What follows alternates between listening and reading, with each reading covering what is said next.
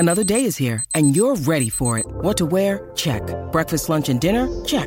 Planning for what's next and how to save for it? That's where Bank of America can help. For your financial to-dos, Bank of America has experts ready to help get you closer to your goals. Get started at one of our local financial centers or 24/7 in our mobile banking app. Find a location near you at bankofamerica.com/talktous. What would you like the power to do? Mobile banking requires downloading the app and is only available for select devices. Message and data rates may apply. Bank of America N.A., member FDIC.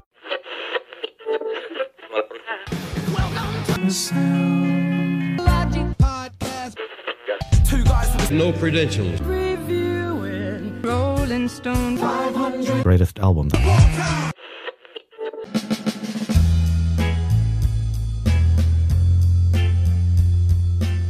So 3 of these 10 songs are on the same album. They're on Call Me. If the rule was no compilation albums, would Call Me have made this high on the list? Probably not. And maybe it does end up then down in the hundreds somewhere, like what you're saying. I've been listening a little bit to some music by Queen this week, and they're a band that I think is one of the best bands of all time, and yet they have just a single album on this list of 500. And I find myself thinking, like, a Queen greatest hits album, if greatest hits albums can go on this list, should be near the top. Like, if greatest lists, they should be there. I guess we've said the same thing about a band like Rush, where perhaps a single album doesn't jump out to anyone, but they can name at least a dozen songs. Shouldn't that greatest hits album then be at the top of this list? And I think that gets to the problem with these compilations and why they shouldn't be on here. And when it all boils down, I think I'm just going to keep going back to that.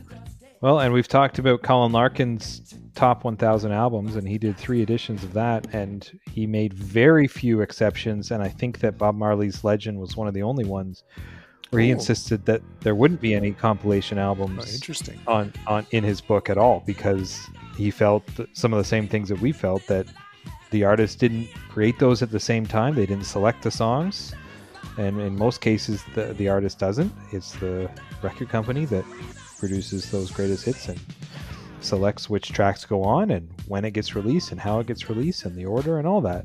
So they shouldn't be, and it doesn't capture even songs created at the same time or released at the same time. So he feels that they shouldn't be on, and so they're not. I think he does have Legend, which is interesting. I think Colin Larkin likely would agree with us.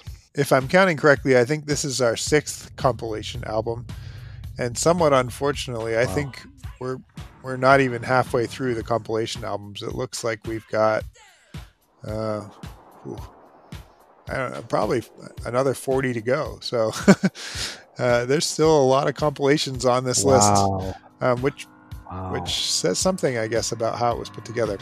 And like I've said before, and I know they used a voting system, I really think that they went back over after and tried to make sure that everything was represented evenly. Mm-hmm. Oh, well, we should have something that represents this artist or this genre. Okay, well, this is a good selection of their music. Mm-hmm. Because, like I said, I can't remember that many people buying the Sun Sessions and saying, wow, that was an Elvis album that really had an impact on it. Well, it probably would have been his debut or one of the other ones, right? Like that. It just makes no sense to me that many people would have voted for that album. Yep. I think it would have been one of his studio releases that would have been impactful. I think they were going, well, this is some of his first stuff. This was the moment that, quote, rock was born. So they chose that. I know it's a little cynical, but I really don't. I think if we looked at the ballots, I don't think you'd find the Sun Sessions